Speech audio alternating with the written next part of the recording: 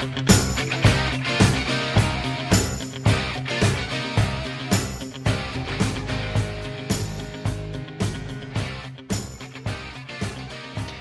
and welcome back to Mythology Uncensored, and we have a very special show prepared for you guys today.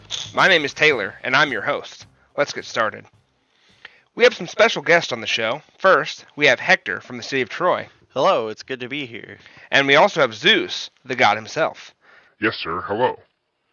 And I'm sure that Hector has some questions for him, so let's just get right into it. So, Hector, tell me a little bit about yourself.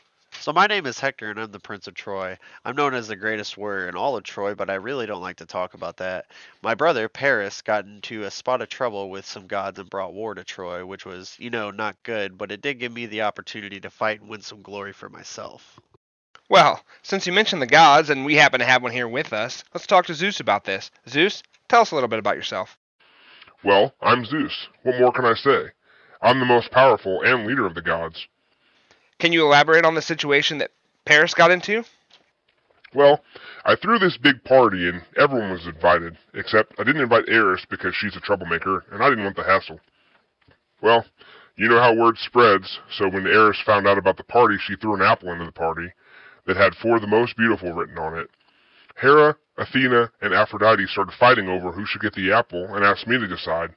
I knew whoever wasn't picked would be upset, so I had Paris decide for me. I can certainly understand not wanting to get in the middle of that situation. So, Hector, I'm just going to address the elephant in the room. Talk to me about your fight with Achilles. So here's the thing about that. Achilles was an amazing fighter, and I honestly didn't even want to fight him. I saw him coming out of the gates of Troy, and I ran away from him.